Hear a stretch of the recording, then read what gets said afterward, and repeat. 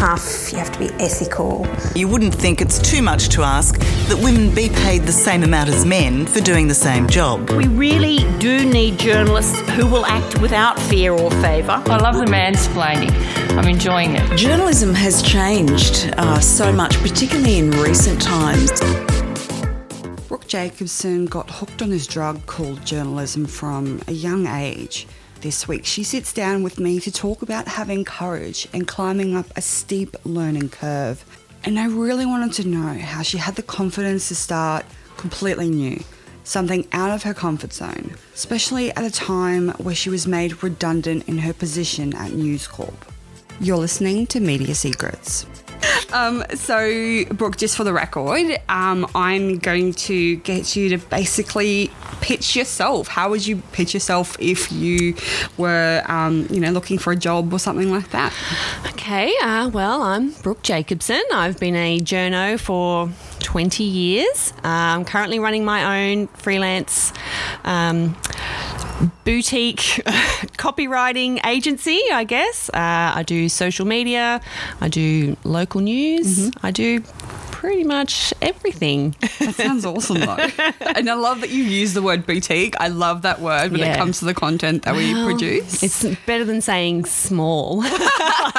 Micro business, boutique business. Perfect. Boutique sounds fancy. Yeah. And so obviously the podcast is called Media Secrets. So what secret do you have to spill? I would say the secret to success is take whatever job is offered to you. When you're starting out, nothing should be beneath you. If you get a job at a tiny magazine that talks about knitting or motorcycles, or even if it's stuff you know nothing about, take it, because you will learn something, and you will learn something everywhere you go. And one job will lead to the next job and the next job and the next job. Perfect. That's the secret. Take any job. Just take it. Perfect. And so why did you decide to get into the industry? What was it about it that you loved about it? I always thought that journalism was a really important job. I actually wanted to be a war correspondent when I was young, and obviously that didn't work out, but because it's a pretty select group of people that get to do that job. Yeah. But I really love people. I really love learning. I'm just nosy, really. I love learning about other people, what they do, why they do what they do, and I love to write. So people and writing, that's journalism. That's the combo. Perfect fit. And so what do you love most about it? Is it that fact that you get to, meet new people and talk to new people, or is there something else as well? I love people, and I love, I think in journalism you see people at their best, and sometimes you see them at their worst, and it's really just such a great insight into humanity, and we're all really basically the same, but I'm really nosy and fascinated by other people. I just can't help myself. Yeah.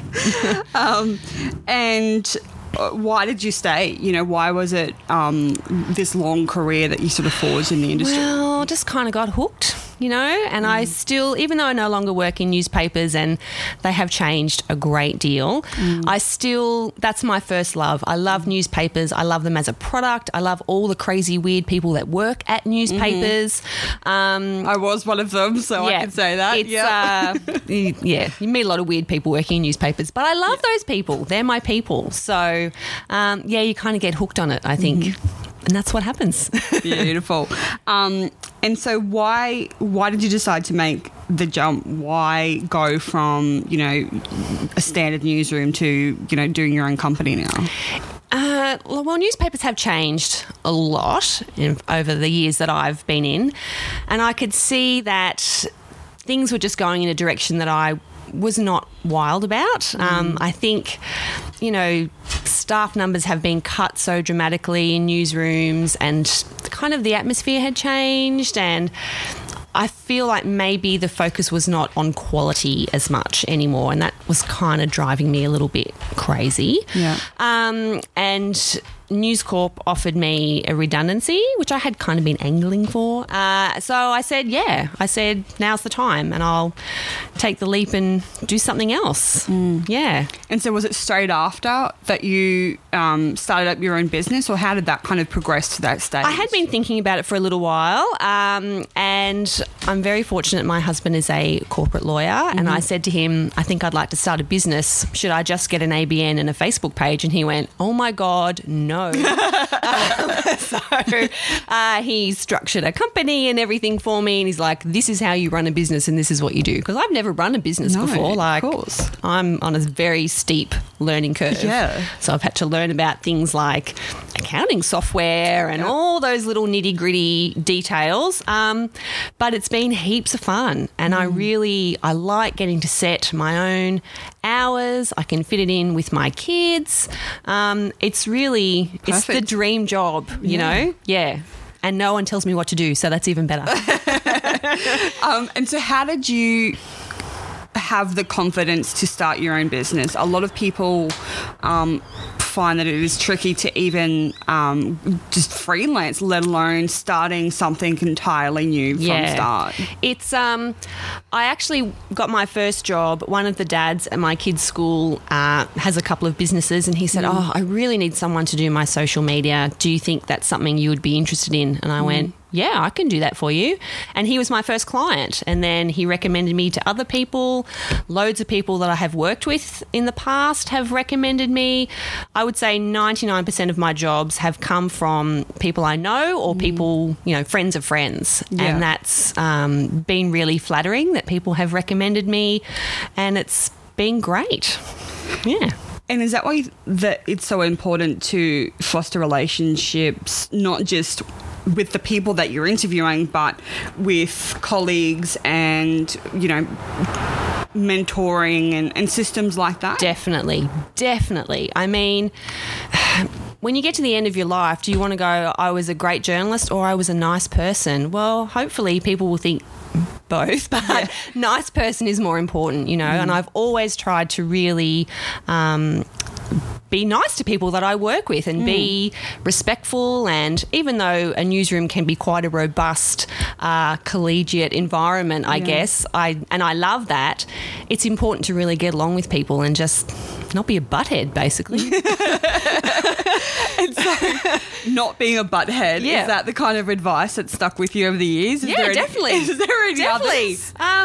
And just have the courage to try something different. If someone in the newsroom says to you, oh, can you go out and cover that car accident? Or even if you've never been to a car accident before and you think, oh, it might be a bit scary, just do it. Just have a go.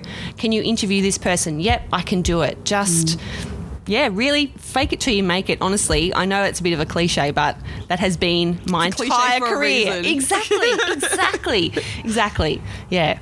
And so what challenges have you faced during your 2 decades in this industry, and what did you learn from those moments? I think like a lot of women in this industry, I have faced a fair bit of sexism.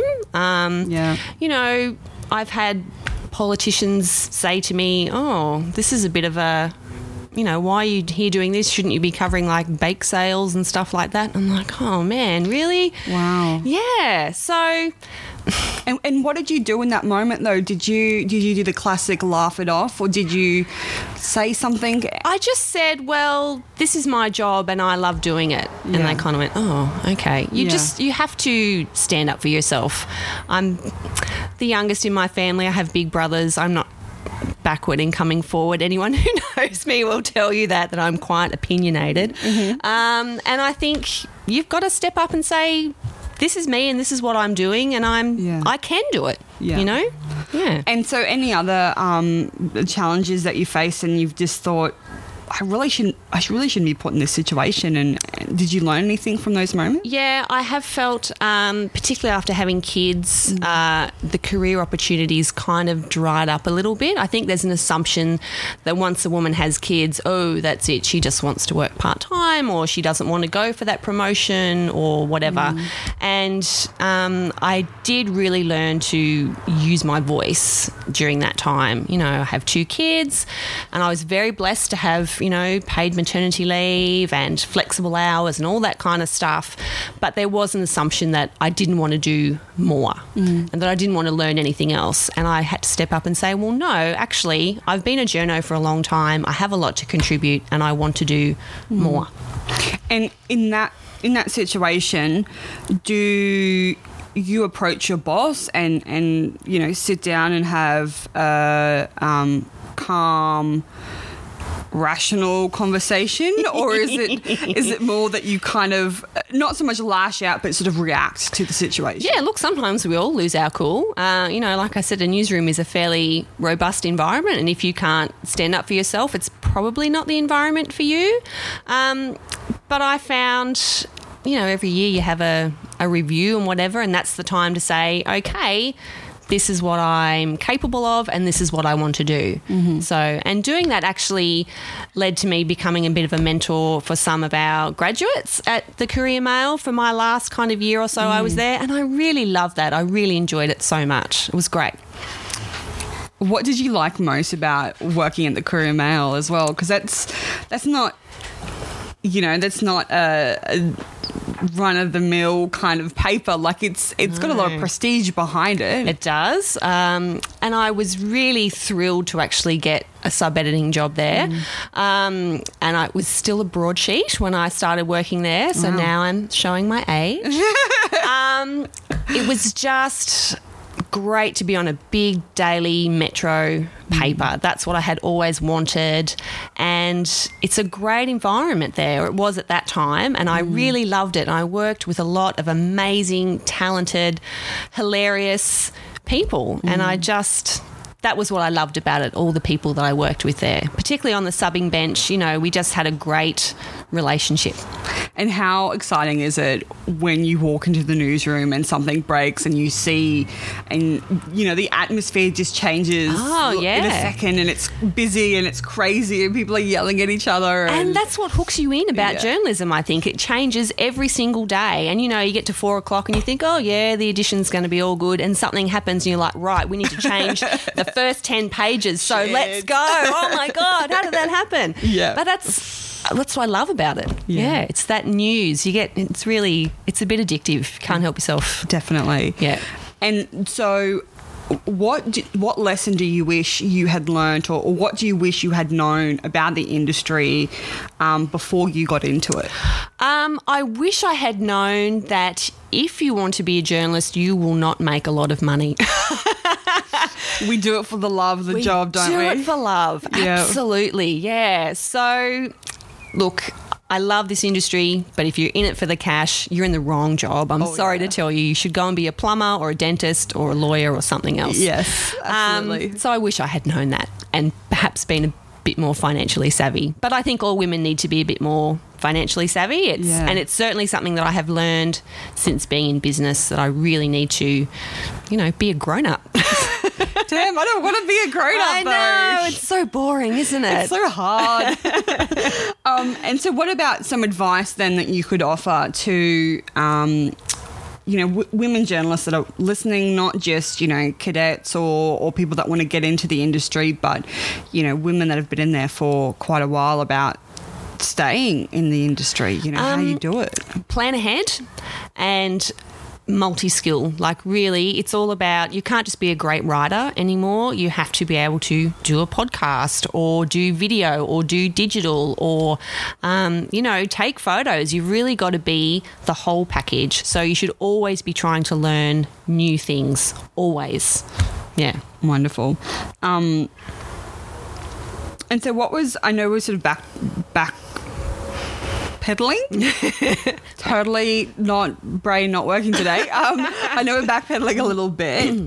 But what was that transition like from News Corp to starting your own business? Was that like the scariest thing you'd ever gone through? Absolutely terrifying. Yeah. I was sad to leave the Courier Mail, but excited and freaked out all at the same time.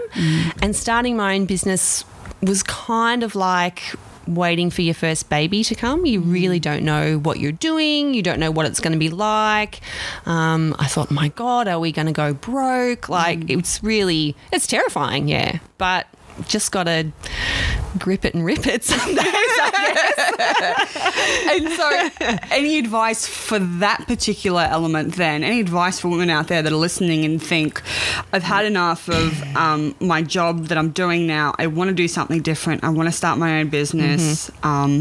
Still in the industry, what advice would you have for them? I would say speak to people who know the things that you don't know. So, like I said, my husband is a lawyer. He structured my business for me.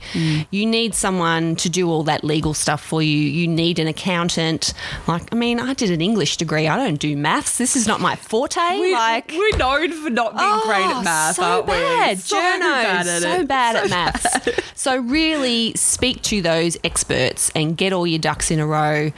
Don't just go, I'll get an ABN and a Facebook page. Really, you should do things properly. Yeah. It's my advice. And so when you left News Corp, did you feel like you had enough skills at that stage to start your own business, or did you then spend time upskilling with social media, with the different elements of our industry? Yeah, I have tried to upskill, particularly with social media. I wasn't even on Instagram when I was at the paper still, so I'm better join Instagram. That seems like it's important. Yeah. And it is. Yeah, it was important to learn about all those kind of aspects and, just have a crack. And did you do a course in that regard, or you just did research? Just did lots of research. Read. There are heaps of great courses out there. A lot of them cost a lot of money, and when you're running a boutique business, there's not a lot of money to go around. Plus having kids. And a house and the whole shebang. Yeah. So, lots of research, lots of reading. And I've worked with so many great people over the years who are great photographers or, people like that. So ask people, hey, how do you do that? Can you help me? I had some headshots taken recently by a friend of mine who's an amazing photographer, and I wrote some stuff for her website. So we did a swap. A trade, yeah. That's great. So ask. And so what do you think most journalists wouldn't understand about, comms and PR? Do you think there's any kind of preconceived notion that's not actually the case? I think a lot of journos still view PR people as the enemy. That they're just here to spin whatever. They're not here to tell me the real story. And, it's a bit of a dirty secret, but PR is heaps of fun. It's the dirty secret of journalism that it's fun. It's a great job. You get to help people promote their business or, I work a lot with small business, and for me, that's not just about supporting that person has a whole family behind them, or this is their dream, and if you can write something that can help them promote their business, I think that's great. Absolutely.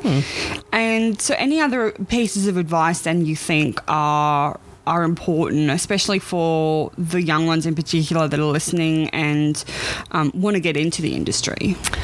Good advice. Like I said, take any job that you can get and just work your guts out at it. Be that person that volunteers for everything.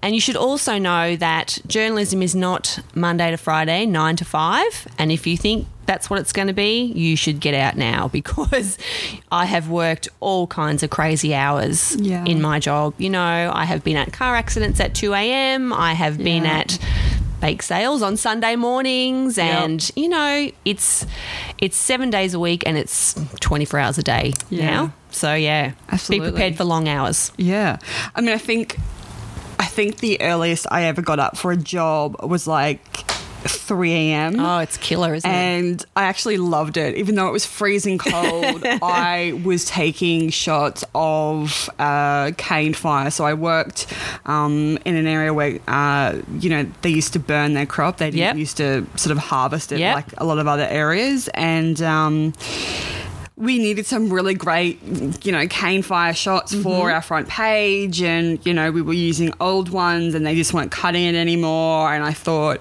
okay, let's get this done. And I got a phone call from the farmer at 2:30 saying, hey, mate, we're going to start Yeah. was going to start burning in half an hour. You keen? I'm like, Can you come?